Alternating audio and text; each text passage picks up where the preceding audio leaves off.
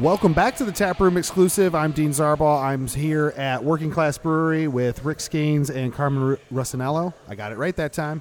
It's almost like I get paid to do this. Thank you guys for being here. We have moved on to the Bank Boss, which is a Belgian triple. And fantastic. I was telling Carmen before we went on air, this is a dangerous beer.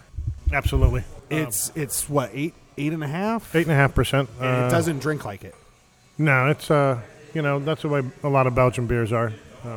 If they start to get a little warm, we can always put them under pressure during the fermentation to really soften those alcohols. But no, that beer is very close to my heart because I used to travel to Belgium a handful of years in a row, and I would go to a festival called Zythos over there. Okay.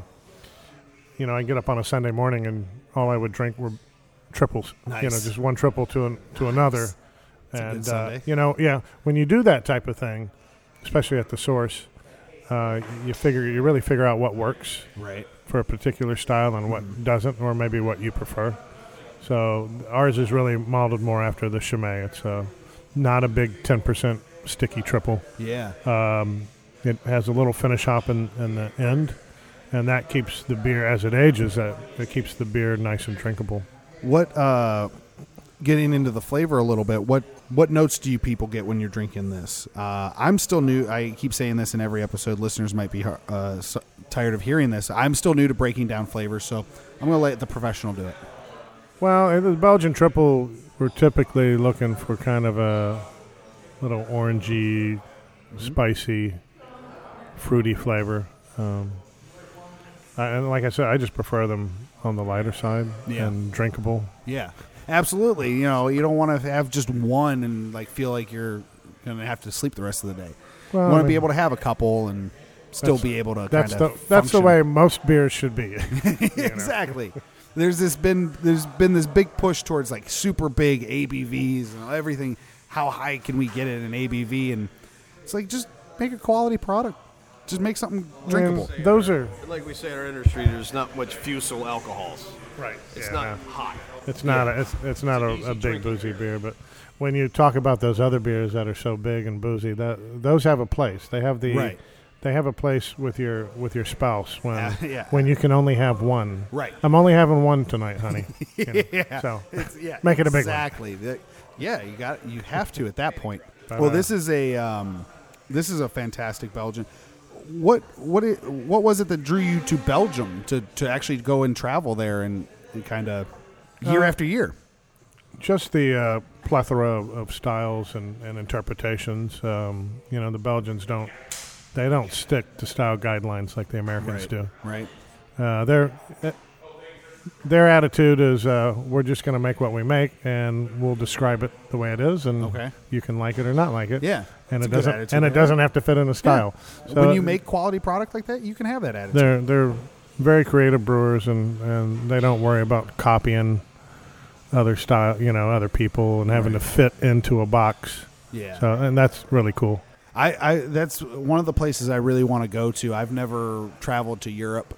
That's one place Belgium is specifically one of the places I really want to go to, specifically because I like where a lot of the beer that originates from there. It's really nice beer.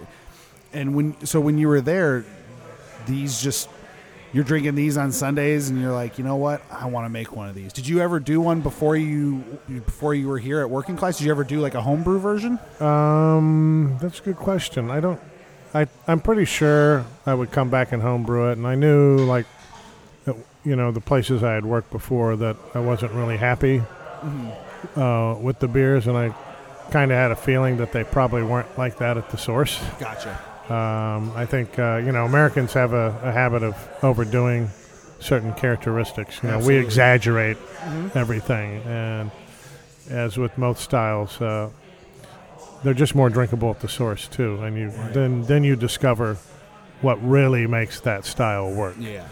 Even things that have shipped across the pond, you don't really get a good idea of what really makes that beer tick unless you go there. That's like I want to go to Cologne to experience absolutely. Kolsch's. Oh, absolutely. Like I love Kolsch. It's a very underrated style here. I think a lot of great breweries are making some great Kolsch's here, Kolsch styles here.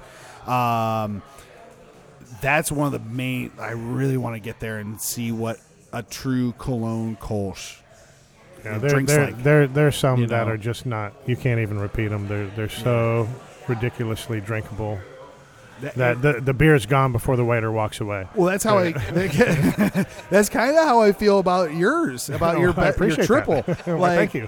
When you ask Carmen, like when you, dang it, I have to get it back tonight.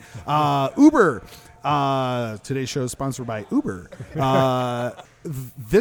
Ask Carmen. Like I drank this, and the first thing I told him was it was a dangerous beer. Same thing I told you. It was dangerous beer because I was like, wow, that's 8.5. That does not taste like that. Is such a crushable 8.5.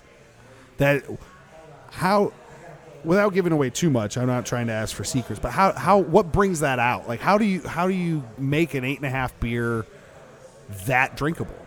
Some sugar, lighten the body.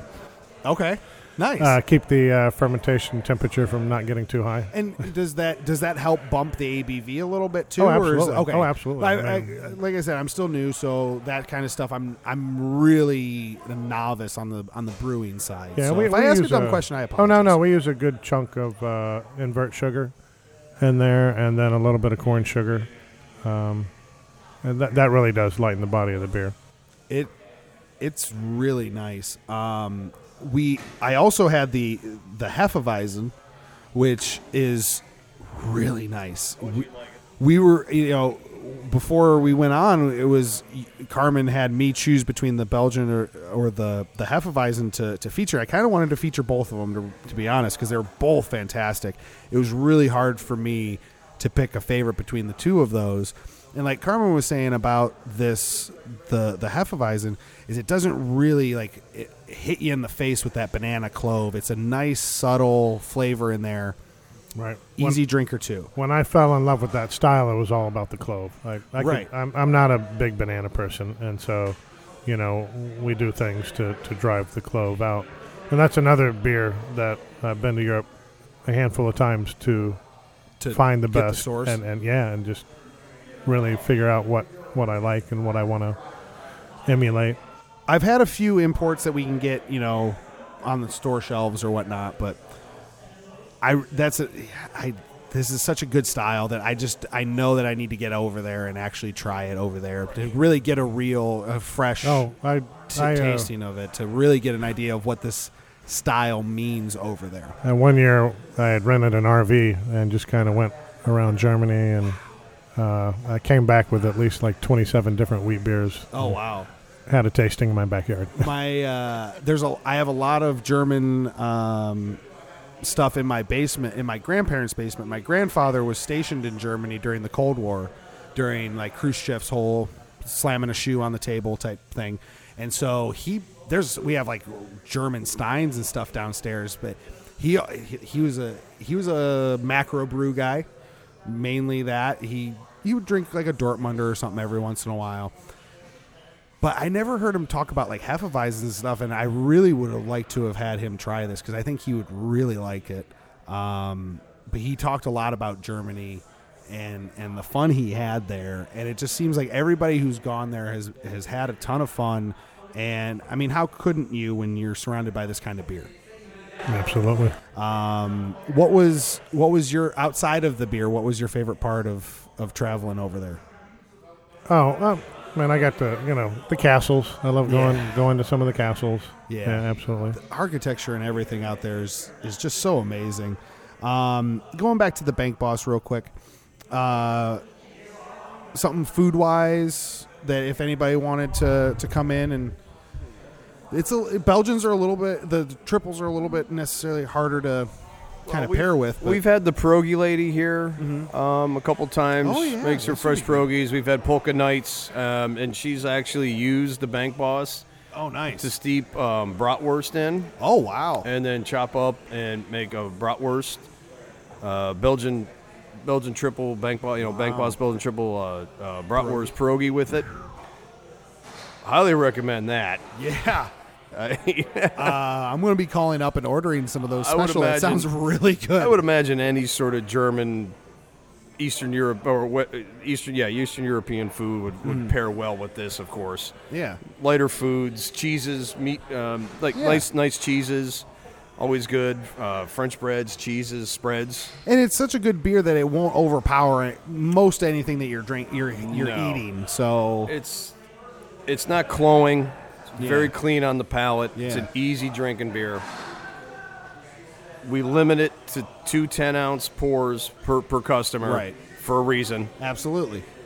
because we want you coming It's back to enjoy responsibility. more. Absolutely. You have a responsibility. and at this point, and as easy drinking as this is, that's a very good rule to kind of have on things. Is And you can get ahead of yourself with it. we do the same with our bourbon-aged Imperial Stout. It's called Boilermaker. We Nice. limit you to 2 10-ounce pours. Yeah.